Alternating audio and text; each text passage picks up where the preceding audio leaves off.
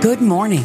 It's time for Awaken with Dr. Joe and Mark Hollcraft. Awaken airs the second and fourth Wednesday of the month at 7 a.m. Central with the Executive Director of Real Presence Radio, Mark Hollcraft, and his brother, Dr. Joe Hollcraft, Professor and Director of the High Calling Program at the Avila Institute. Together with a mix of national and local personalities, connecting examples in church history, contemporary relevance, and lively witness of the saints, Mark and Joe will share how the Holy Spirit is working to awaken in all of us a deeper sense of what we are made for, a life in Christ.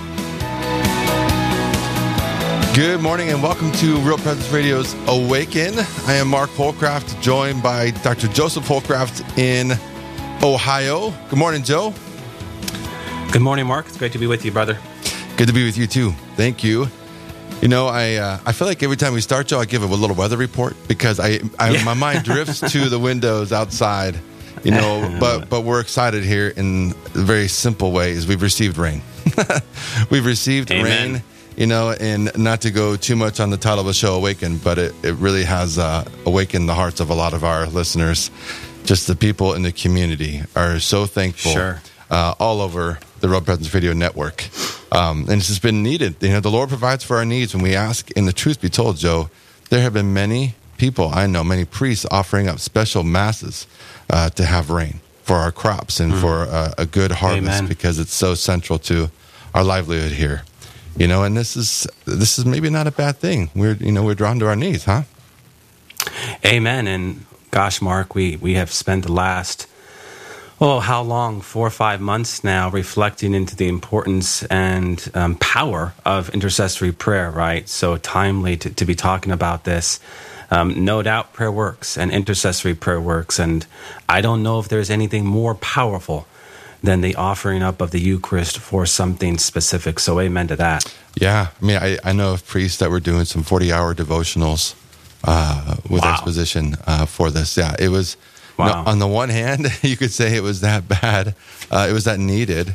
But again, I mean, just putting Jesus at the central point. And let's do that. Joe, let's begin this morning with prayer. And amen. Jesus at the center, in the name of the Father, and the Son, and the Holy Spirit. Amen. Father, we thank you for this beautiful morning. We thank you for how you provide for our needs, spiritual and material. And we just ask, please continue to pour into our hearts the desire to ask. Lord, to teach us to pray and teach us to go to you in all things, through all things, for all things. And Mother Mary, we look and we revel in your goodness today as we celebrate your nativity. Please shed your guiding hand, draw us closer to your Son. Mother, we ask for your intercession. I'm going to quote St. Bernard of Clairvaux. In dangers, in difficulties, in doubts, I will always think of you, O Mary. I will always call on you. May your name, O Virgin Mary, be always on my lips and never leave my heart. In order that I may obtain the help of your prayers, grant that I may never lose sight of the example of your life. Following you, O Mary, I shall not go astray. Thinking of you, I shall not err. If you support me, I shall not fall. If you protect me, I shall have nothing to fear. If you accompany me, I shall not grow weary. If you look upon me with favor, I shall reach the port. So we look to you, Mary, to be our guide, to accompany us on this journey, help to awaken our hearts. We pray all this in and through the name of our Lord Jesus. Amen. The Father, and the Son, and the Holy Spirit. Amen. Holy Spirit, amen. So good. Joe, kind of a cool moment. So that we prayed with the intercession of St. Bernard to Jesus, the intercession of Mary. But that's St. Bernard, known for a great Marian devotion. But that's a shout out also from your boss, Mr. Dan Burke. I appreciate some of his reflections. He has great reflections, and that was one of them. And I really I felt drawn to it. Just with Our Lady. Sure. Locally here, Joe, we just sent out, in fact, in many of our homes today, they should be receiving the newsletter from Real Presence Radio. And in it, for me, for my part, I was led with a reflection to Our Lady, the Nativity, her Nativity today. You know, and you know how it is when you dive into something, you dive into whether it's you're going to be speaking on something, or you're going to write a lot of extra, or the Holy Spirit's just guiding you in prayer, and you kind of realize, I think I need to spend time with this. The more you dive into it, especially if you're in a position that you're going to be teaching or talking about it, the more you learn. And so Mary's nativity, I don't know that I've really spent that much time thinking about it and thinking about her in that capacity, in that context.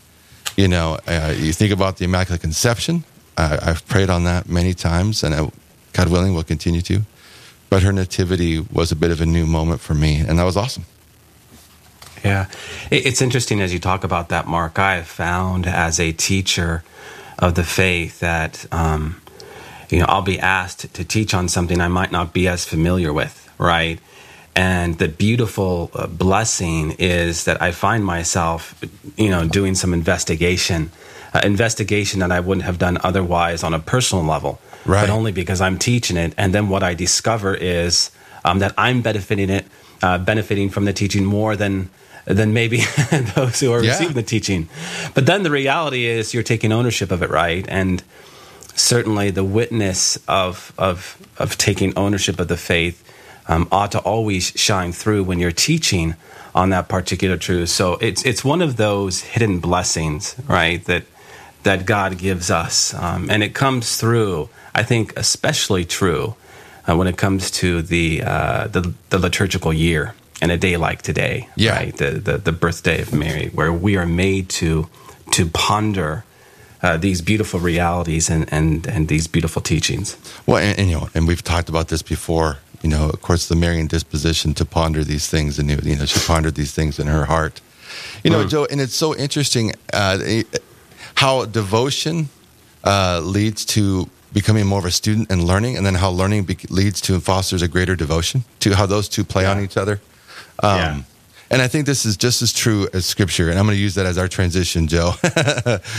Sure. It's just as true as Scripture. You and I were talking, and in it you talked about, we were talking about the questions that Jesus poses in the Gospels, Matthew, Mark, Luke, and John, let alone just the general context of when God asks a question.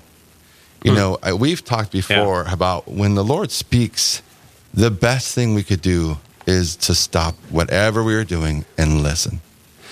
But it's provocative when Jesus asks a question.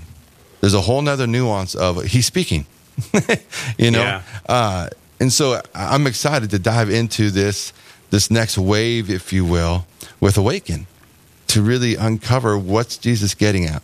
What's the thought process behind Jesus asking a question, let alone how normal that was in the Hebrew culture to use answering a question with a question and things like that. Yeah. Well, you speak of it as a wave, Mark, and if it's that, then it's one very big wave. Yeah, right. Yeah. In sacred scripture, there are certain numbers that stand out. 40, right, with respect to times of fasting and penance. The number 7, the great number of covenant with God. The number 3, the number 12. All these numbers stand out. But there's a series of numbers, Mark, that I don't know if they stand out as much. And they're important. And those numbers are, and we've already touched upon them, but 307, 183, and 3. And those numbers are tied to the Lord's questions, right? Jesus asks 307 questions. That's extraordinary, Mark, when you really think about it.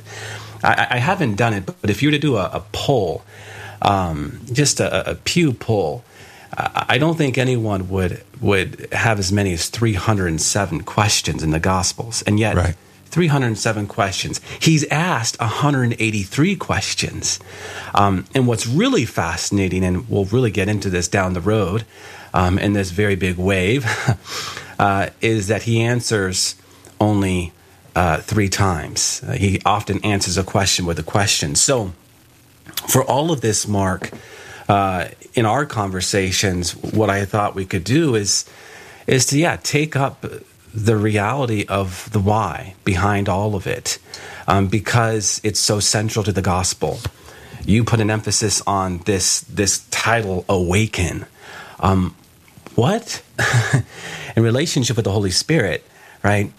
What awakens us more than the question, asking a question, and in particular, God asking us a question? So with that, Mark, I thought what we could do is to maybe for this first program, just kind of break it down a little bit. So we won't necessarily get into Jesus' series of questions in the gospel today. We're going to start with that next week. We will get into some questions today, for sure, that come to us in sacred scripture.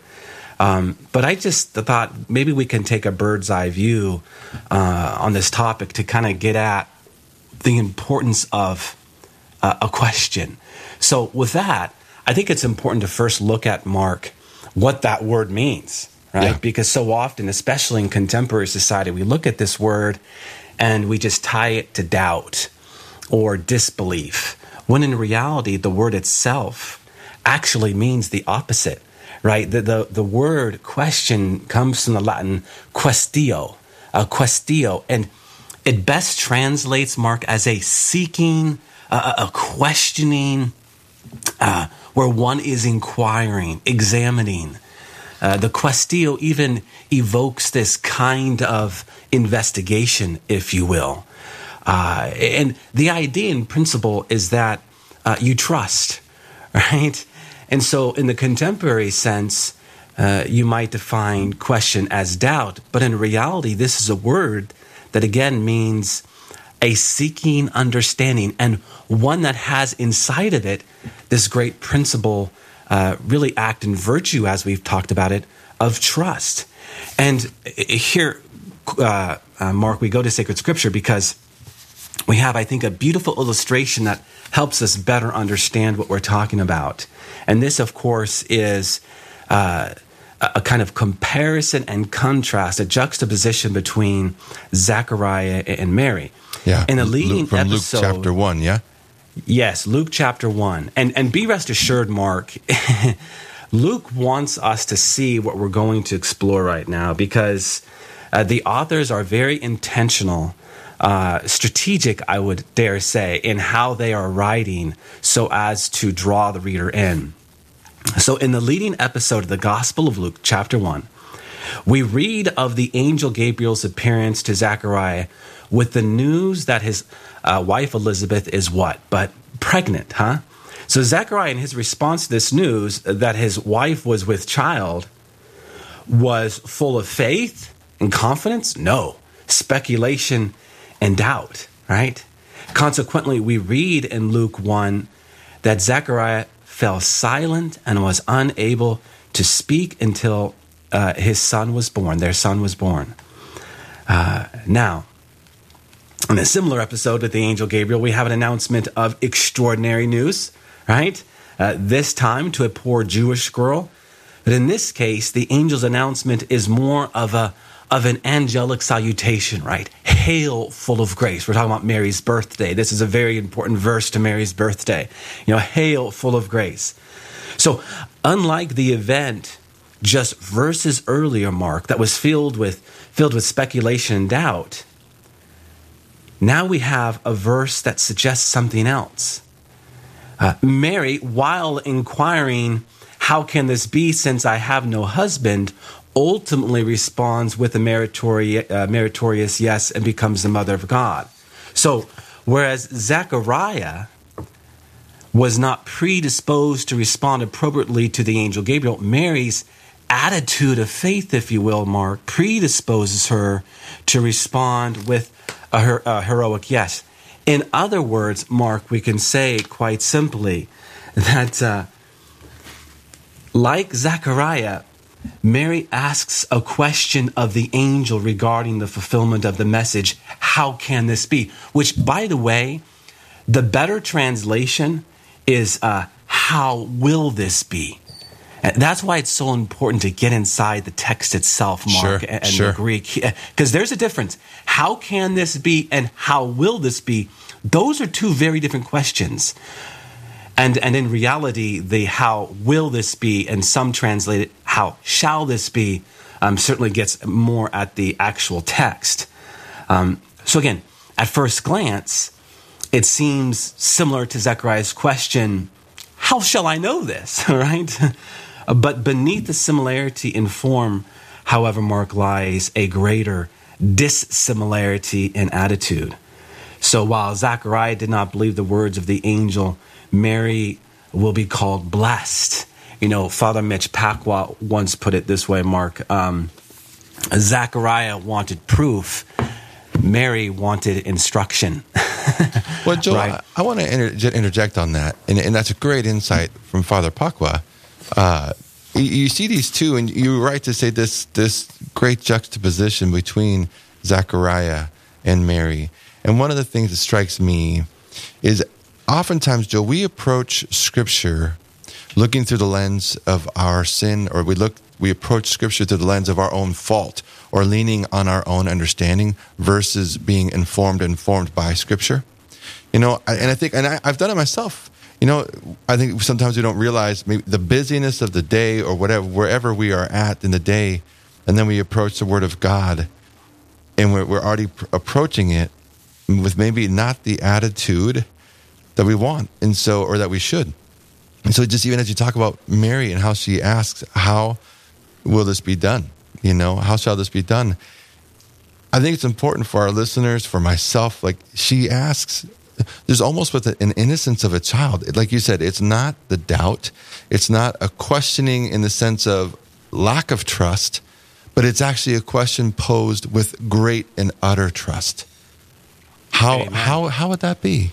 How is that? Yeah. Teach me. Like you said, show me. Yeah. And that's what's striking me, and I was going to say it early on as you were sharing, Joe, is really, it's a great sign of hope for us. I think a great directive for us that to approach not just the Word of God, but as we approach prayer, and we talked a lot about that in regards to intercessory prayer before, but approaching the Word of God as a student, a disposition that's not only open, but in that complete trust. And there's times in that trust there's going to be a surrender. And Zechariah was not surrendering that. No. And yet it's also hopeful for us, not to run ahead to apply too much, but in a certain sense, how many of us are the Zechariah? Yeah. But, Zechariah wasn't mute for the rest of his life. No. So that gives us a certain sense of hope too. I just think that's important. It's been important for me, and hopefully a nugget for our listeners as a sense of, what we are called to, and maybe we find ourselves in Zechariah right now, but that doesn't mean that's where we have to end up. Doesn't mean we can't continue to foster that trust. But keep going, because I loved your insight with Father Pacwa. No, Mark. I mean, just to add on to your point there, and it's a beautiful point. There's a little bit of Zechariah and Mary in all of us. Right, and I think we put those in contemporary images, the angel on our right and the devil on our left. Those two angels battling, in our ears. Don't do this or do this, don't do that or do that. And really, we can distill that as the Zechariah and Mary, and not that I'm equating Zechariah with the devil. Yeah, you know what I mean. Yeah. Because you made the point that he wasn't mute for his whole life, and that is a great hope. Yeah. But we are dealing with a faithfulness, and a deeper personal entrustment, Mark. Because so often today, we ask questions to God, and are we really asking a question? We pose it as, God, why would you do that?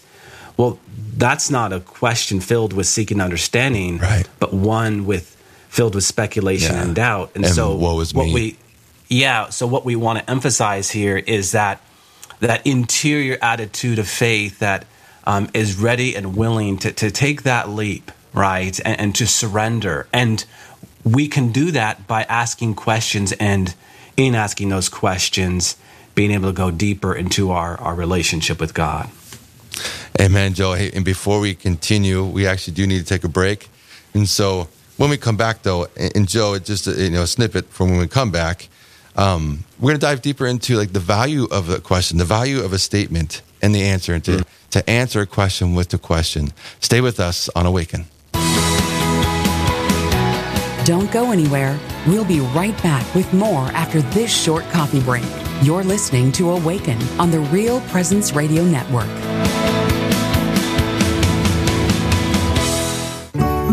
SMP Health System and our healthcare ministries in North Dakota will have new names on October 1st. It's all part of a rebranding effort to reinforce our identity and common mission to provide compassionate and personal care in the Catholic tradition, as was begun in North Dakota by the Sisters of Mary of the Presentation over 100 years ago. For more information, you can visit our website at smphs.org or find us on Facebook. Hello, this is Mike Kidrowski, Director of Advancement for Real Presence Radio with a creative gift planning tip. Have interruptions impacted your charitable giving? If you feel like you have less to give this year or are waiting until you get through these recent challenges, we want to let you know about some creative gift options that won't cost you a dime this year. For example, you could designate Real Presence Radio as the beneficiary of all or percentage of your IRA, or make RPR beneficiary of a percentage of your estate or specific asset. Make a bequest commitment gift this year without impacting your savings or investments. To learn more about the benefits of making a charitable bequest, please visit our plan giving website at rprlegacy.org or call me at 701-290-4503. Let's get started.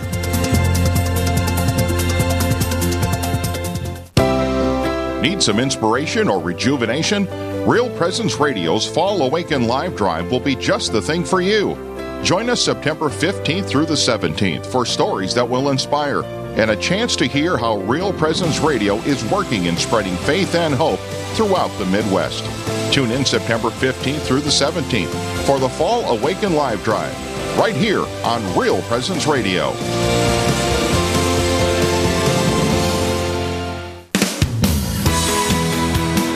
Welcome back to Awaken on the Real Presence Radio Network. Now back to more lively, faith-filled conversation with Mark and Dr. Joe Hollcraft. Thank you for joining us this morning on Awaken. Wednesday, September 8th, we're enjoying the fruits and gifts of Our Lady's Nativity today. Joe, as we were coming in, you may have noticed the quick 30-second spot talking about our fall live drive coming up. And so Sure. We're excited. And you may have even heard they called it the Awaken live drive because our show is that cool. No, that's not. No, Awaken's been the theme. Go ahead. So, Mark, right now, do you have a shirt that says, I'm that important? oh, Lord have mercy, no. It's like, just put me in my place. Thanks, Joe. No, it's that's been the theme of our year. And so that's what's been, so interesting. We've taken the theme of Awaken for the year for Real Presence Radio.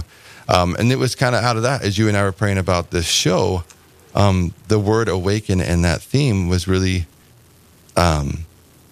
it stayed with me for the show. It's like, I think we just need to stick with this, with Awaken.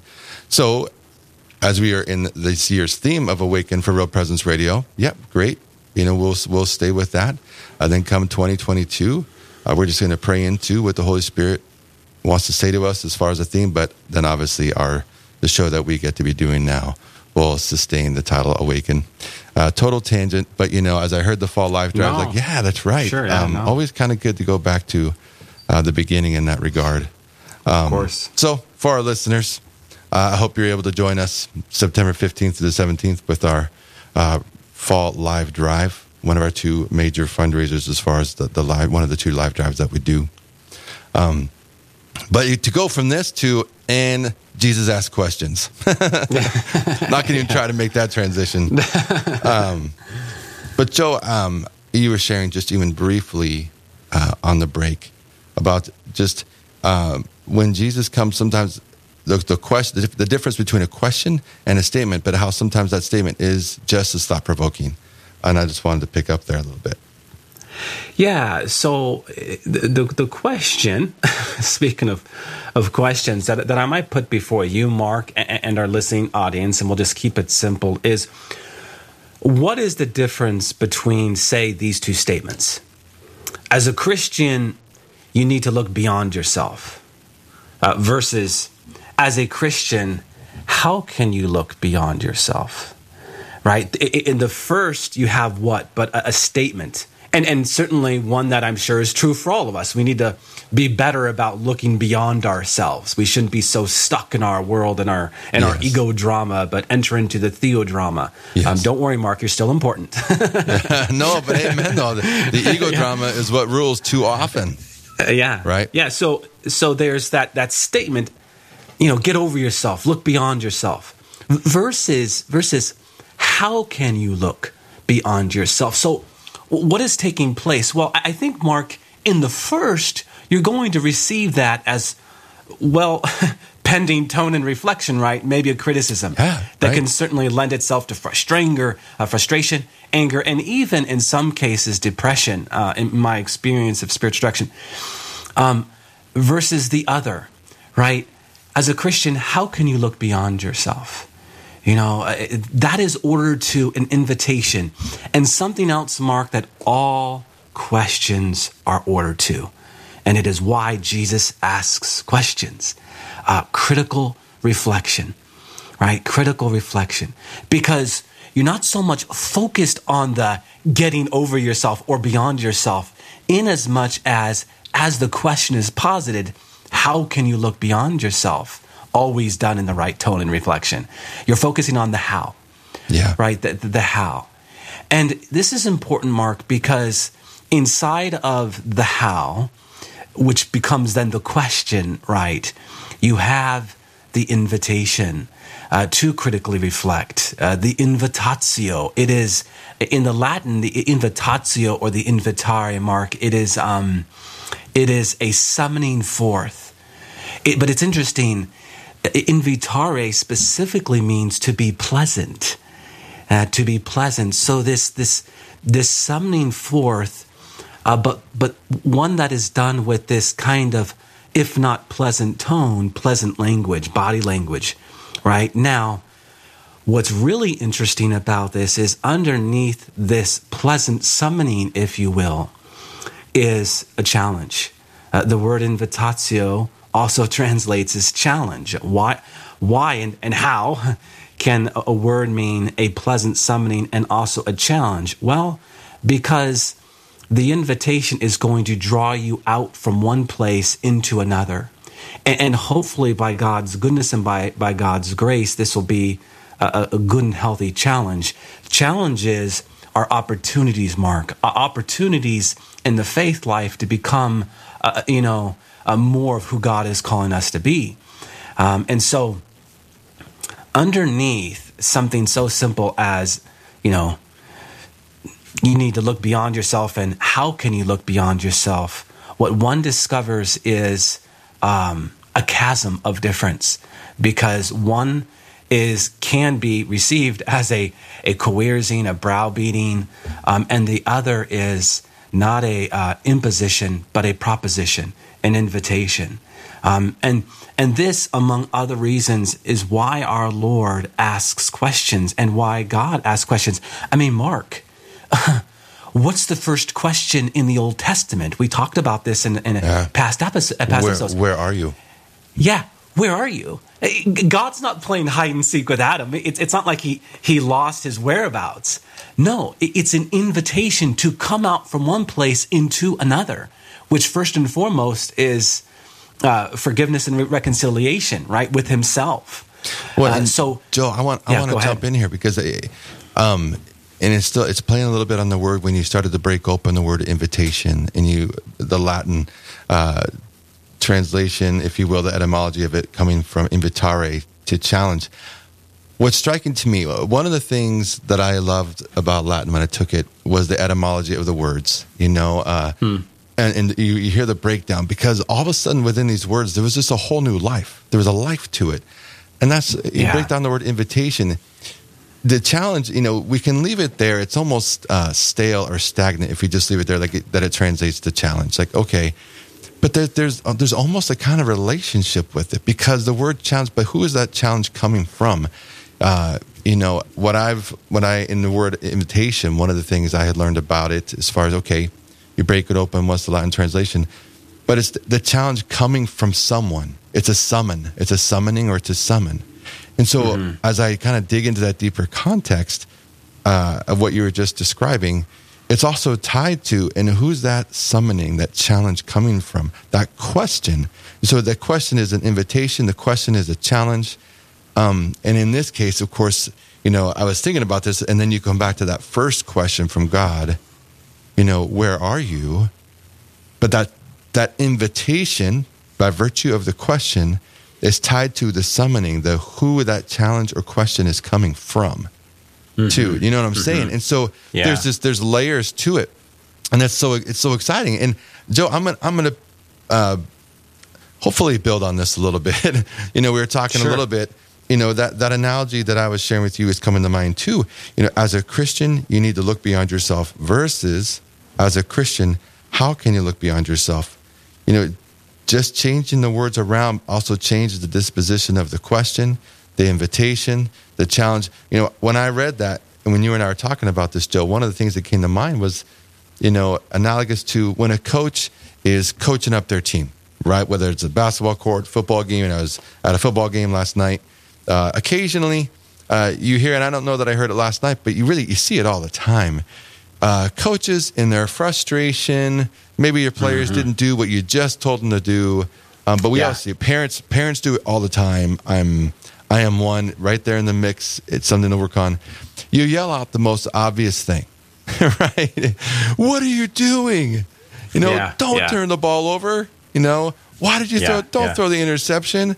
You yell whatever it is, and you're like, what was the point of that? Like, obviously, in your frustration, you say it. A coach said, you see the coaches do it all the time. In a certain sense, they point out the obvious that the player, for the most part, is well aware of. And so what it is it's actually more damaging than it is good. Whereas if you have a coach saying, hey, I saw you did this.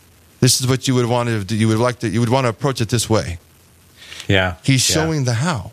He's demonstrating the how. And so what I'm finding is, Joe, as you're breaking this open, there really are ways to apply this. We see these things every day. And I just think that's important for our listeners. It's not just theoretical we're talking about. It's not just for the beautiful morning reflections. I hope it is for our listeners. It is for me. But then also to start to ponder, where do we see this? It's very present in our everyday. So please, Joe, again, please keep going. Yeah. Well, and just to piggyback on that point, Mark, and this brings us right back to the Garden of Eden, but it's like, God did not say to Adam and Eve, get out here right now. It was, where are you?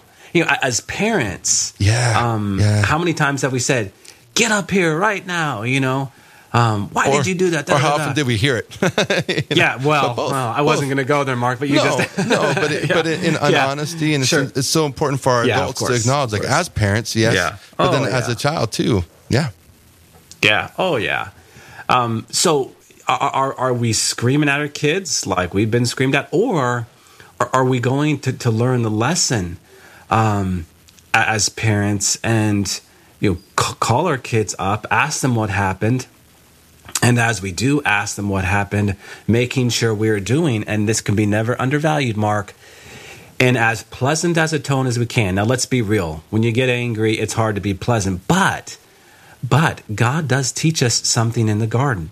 In the cool of the day, right, did he summon in a gentle voice, Adam, where are you? And this is, as parents, this is what we need to learn. With our own kids, engaging them with all the right questions and all the right tones. Yes, we will get frustrated and we will get angry from time to time, but we have to remember, Mark, anger is a capital sin, and we need to work on that. You've heard me say before, the most underestimated capital sin is anger. It's like we justify it all the time. No, we can't. Joe, I think you, and this is a shout out to, I think you gave us a new word earlier today, by the way, frustranger. You pulled out frustranger earlier. And I was like, I wrote that down. Like, we got to remember that. So for those who are not sure, like, well, is frust anger a capital sin? Like, well, we could say we're teetering on it. You're teetering on it. That's your caution line. Right. So that's right. But you're right. You're talking about etymology earlier. Exactly. But you're right though, and it's so when I was in youth ministry, over the years, I was in youth ministry for 20 plus years. More and more over the years, if there was something I heard from young people they were asking prayers for, is they were so angry. Yeah. They were so angry, and for all kinds of reasons. And yet, to be reminded, it is a capital sin, and we don't point that out, obviously, in condemnation. But then to ask the question, well, why are you angry? And Mark, what counters anger? Gentleness. What is the spiritual fruit that disarms anger? Gentleness. Yeah. People look at gentleness as like this weak virtue or weak fruit of the Spirit, when in reality, I would suggest to you, I dare say, that it is one of the great strengths in the life of virtue and in the life of the Spirit. Because ultimately, as we speak to this underestimated capital sin, what is equally underestimated then is gentleness. Being pleasant, Mark. And it's not just, why are we dwelling on this? Is because, well, to be pleasant is part of the invitation with respect to the question, right? And we can never lose sight of that as we draw this out in very practical matters. Our Lord was pleasant. Adam, where are you? You can only imagine the gentleness, the profound invitation that led him to come out from this place of darkness and into a place of light. This is what's underneath, our Lord's questions in the gospel that we're going to underscore. And Mark, if I may, with our remaining time, and we don't have much time left, but if God asks, "Where are you?" we need to then give a nod to the first question we read in the New Testament, right? And it's kind of the movement from the old to the new, and it's the "where is he?" right? The Magi. If there's a movement out from and into something, that is what's seen in the New Testament with the Magi. The Magi representing, of course, the Gentile nations, those who did not belong to covenant life with God. Well, in God's grace and life of baptism, now all peoples are called into this covenant relationship with God. And so we are all made to ask the question now, where is he? Be rest assured, God is searching out our hearts, and he's knocking on the door of our hearts, and we need to open our hearts so that we might find him as we ask the question, where is he?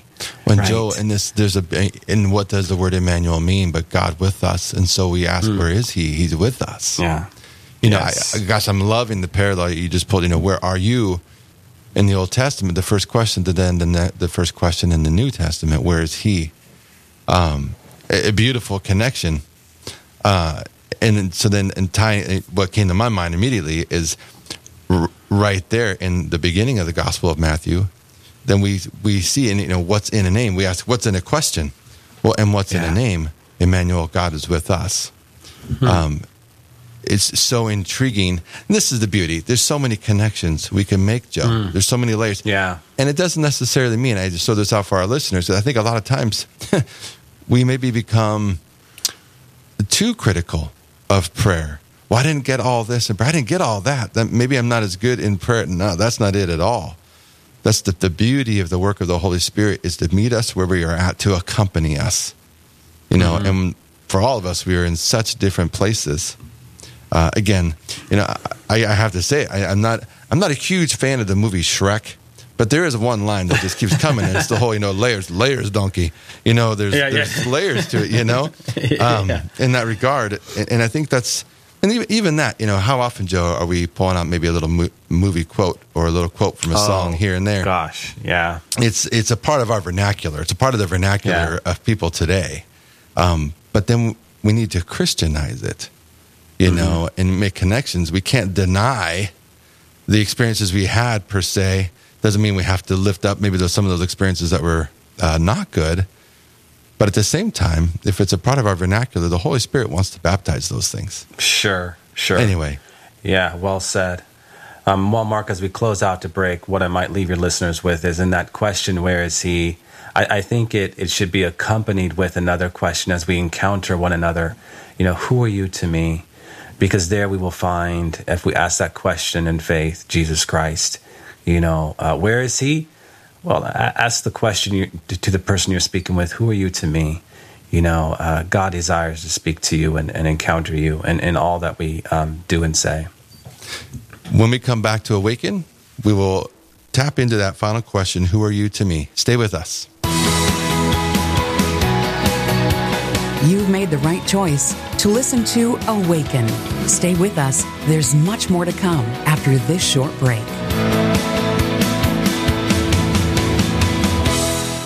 Did you know you can listen to the RPR network when you're on the go? Just search for Real Presence Radio in your app store. Listen live to any station across the network at any time, so you can stay connected to your local community from wherever you are. Plus, if you miss a program, the Real Presence Radio app is your one-stop shop for local and national podcasts, including our signature show, Real Presence Live. The Real Presence Radio app, with you every step of your faith journey. Download it today and see what you've been missing. Real Presence Radio is there for me when I have a question. Every time I have had a question and I've listened to one of the talk shows, the dialogue is always the answer. It's right there. It's speaking to me. I don't have to go any further. I don't have to question. The answers are there. And I love the Divine Mercy Chaplet. That is a very powerful prayer that speaks to me, and I absolutely have to listen to that. It's part of my day. It has to be. Real Presence Radio speaks the truth, and it speaks to me. It speaks to Catholics all over and non-Catholics, and I absolutely would be lost without it.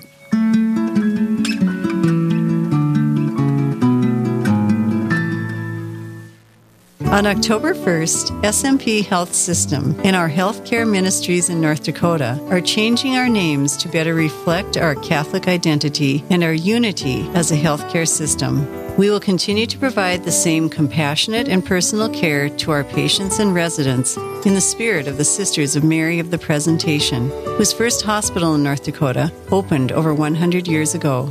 Visit us at smphs.org for more information. Thanks for starting your day with us. Now, back to more Awaken, right here on the Real Presence Radio Network.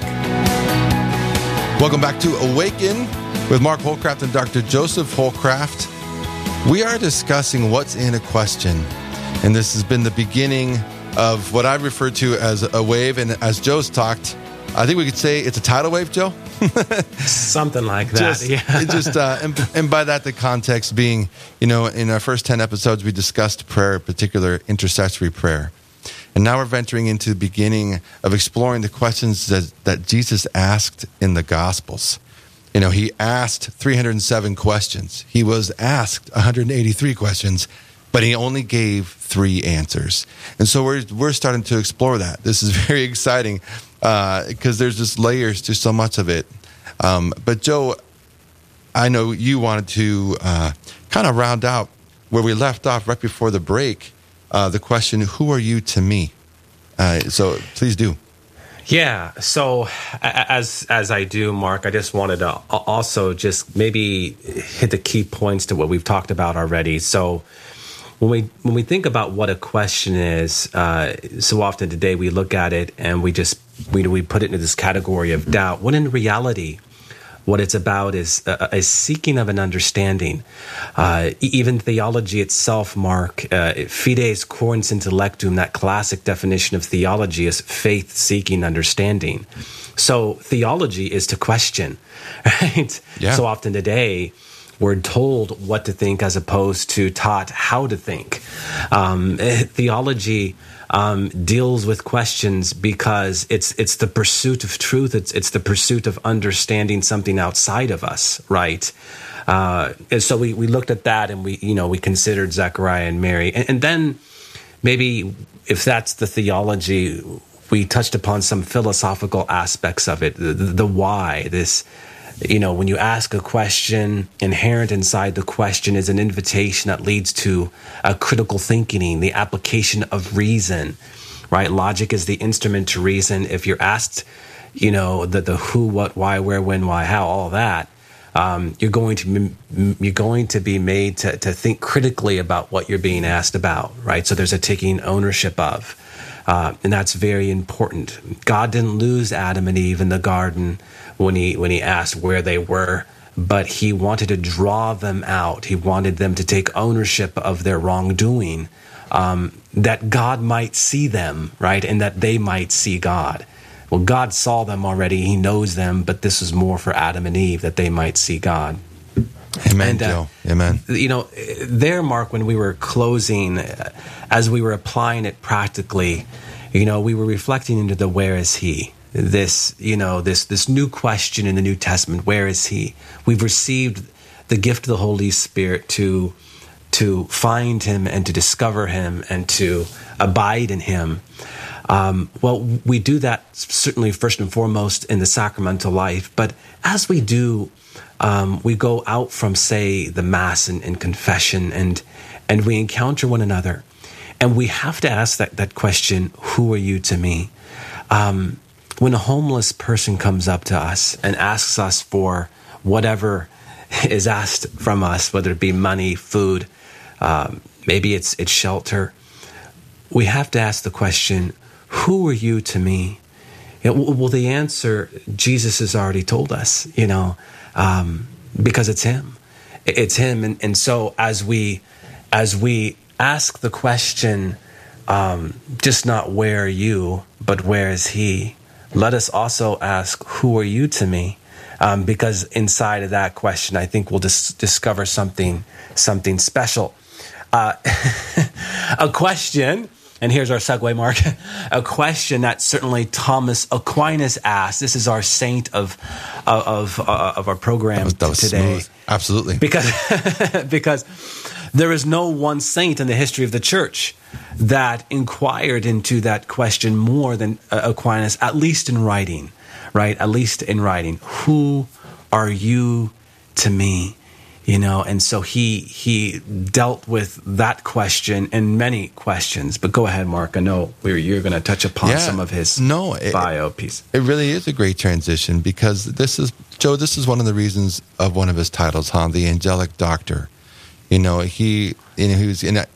I love how some of our saints, they have these titles, of course, and again, tapping into pop culture, but dated. I think of Rocky. Of course, the beginning of one of their fights, they have all these titles of how good they were. But holy smokes, if your title is the Angelic Doctor, that's awesome. So, but part of that reason is because of his writings and how articulate he was, so sharp. So Thomas Aquinas, born in 1225 and died in 1274, so 49 years old. He was an Italian Dominican friar. So Mark, let me stop you there. Can we call Aquinas the Italian stallion? Yes, because you brought up Rocky. I did, and I love it. And you can't tell me Rocky, if he knew about Thomas Aquinas, he'd be asking for his intercession. That's right. Go ahead. No, I love it. Ask. Yeah, I love it. So back to Thomas Aquinas. Known as a philosopher, theologian, he was also a jurist, equivalent to a canon lawyer, if you will. Incredibly intelligent. What you love to see, he's a patron saint of Catholic colleges and universities. So, as we begin the school year right now, I think it would be very appropriate to be asking Thomas Aquinas to seek his intercession for all of our students, not just those going to Catholic schools. Also, patron to educators and teachers, for those of us sending our kids to school, and we homeschool our kids. So, I pray for our kids' teacher every day. But certainly for the students, we need to be praying for their teachers. He's the patron of philosophers, theologians, and the patron of students. So obviously this emphasis centering around education. Thomas Aquinas is at the forefront of education, Catholic education to this day. And Joe, him being the patron to theologians, philosophers, teachers, and you were making a point of really diving into the theology behind these questions of Jesus. Yeah. Thomas Aquinas is not a saint because of those things, though they certainly were fruits of a great intellect. He was a holy man. And so Thomas Aquinas, one of the things he does for us is he shows us you can't have the theology without the prayer. And I think that's so important. As you were talking earlier, Joe, we could dive deep into the theology, but if that theology is not accompanied, not least of which really mired in prayer, then we're going to fall on our face. We're not going to really understand that deeper study of God. I mean, the most basic definition of theology, right? And so that's something that Thomas Aquinas shows us, and we see that. So it's not just that he was an intellect, but you start to dive into his writings. Most notable for Thomas Aquinas is the Summa, right? The Summa Theologica. As he dives into that, you start to see that this is a man of deep faith. It wasn't just that he had that intellect or that he could talk and had great wit. You could be incredibly witty, but not be grounded. And this is not what we see with Thomas Aquinas, Joe. No, and Mark, you're making an excellent point there. So, St. Thomas Aquinas is very popular because of his writing, no doubt. The Summa Theologica, which means, by the way, just summary of theology, certainly relevant to our discussion today because inside of the Summa, which he breaks down in questions, parts, and articles, there's 3 parts to the Summa. Incidentally, while there's 614 questions, those are more topics. He subdivides the 614 questions into over 3,100 articles, and the articles are the more specific questions. So, for example, question 1 would be the existence of God. The articles would be, whether the existence of God is self-evident, whether it can be demonstrated that God exists, so on and so forth. So there's again, you have over 3,100 actual questions. So he certainly fits the narrative. But Mark, you touched upon something I think that's very important. And for me, it goes to the use of Aquinas's, the way Aquinas would use the word fitting in the Summa. He would often use the word fitting to speak of what is harmonious in philosophy and theology. And he would use it intentionally all throughout the Summa to highlight what was harmonious and beautiful when one truth was seen in light of the other. So when St. Thomas writes in the Summa, Mark, it is fitting, he is saying, isn't this beautiful? Right? Don't these connections evoke wonder within you? Today we use the word fitting in the more subjective sense. If you like it, wear it, right? So on and so forth. Right. But for St. Thomas, it was more about the ability to see an objective truth and discern in contemplation what is fitting. Okay, so which is to say then, Mark, one can see things objectively. But when Thomas Aquinas uses the word, it is fitting, that's a cue. He's just received insight out from prayer, and he wants you to see what is fitting. What is beautiful, right? So there's this harmony between philosophy, theology, between what is objective and subjective, between what is a true, good, and beautiful, and how that plays itself out in one's life in virtue, right? One's life of virtue. And so, yes, we can talk about his questions, his articles, and his treatises all day long, and they're so rich, Mark. But when Thomas Aquinas says it is fitting, what he wants us to see is that there is relevance to all of this doctrine, and it's about our personal relationship with Jesus Christ.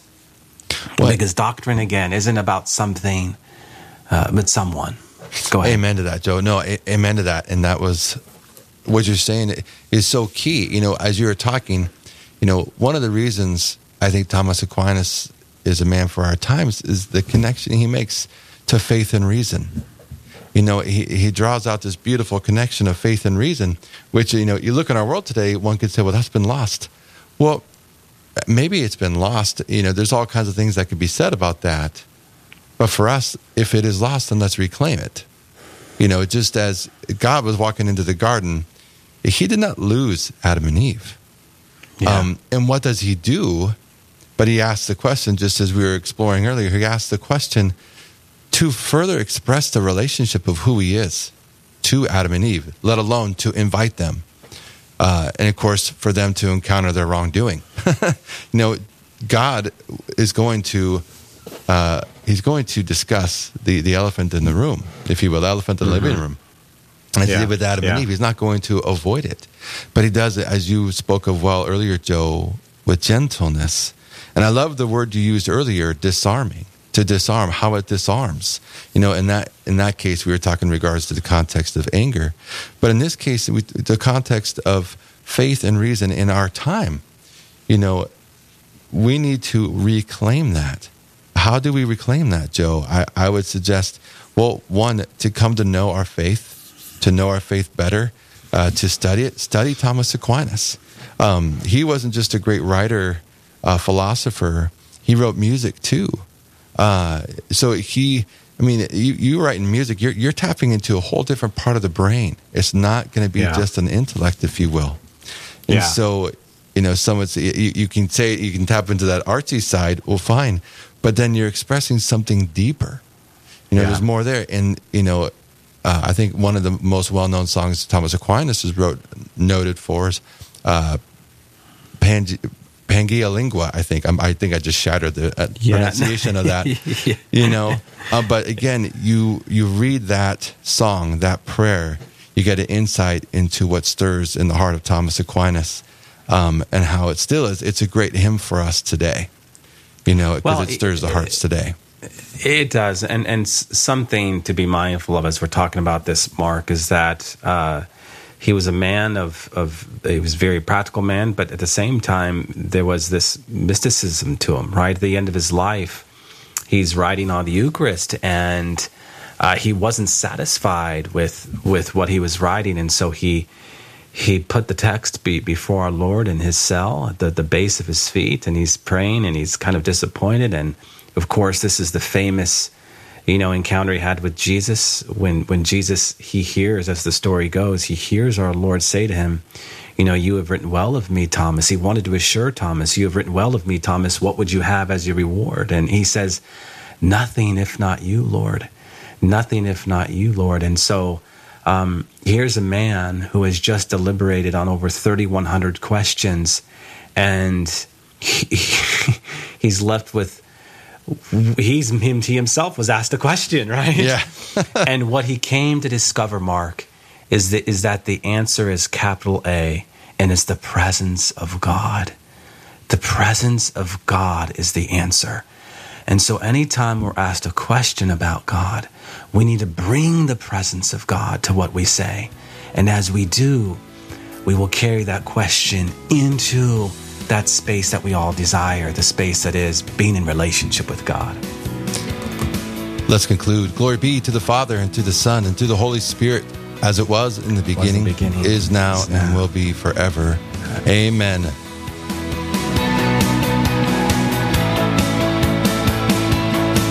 This has been Awaken on the Real Presence Radio Network. Awaken comes to you every second and fourth Wednesday of the month at 7 a.m. Central with Mark and Dr. Joe Hollcraft. Want to listen to the show again? You can find the podcast any time of the day or night on our website at realpresenceradio.com/awaken or on the Real Presence Radio app in the podcast section. Again, that's realpresenceradio.com/awaken or in the free Real Presence Radio app. Be sure to join us again next time for more Awaken with Mark and Dr. Joe Hollcraft.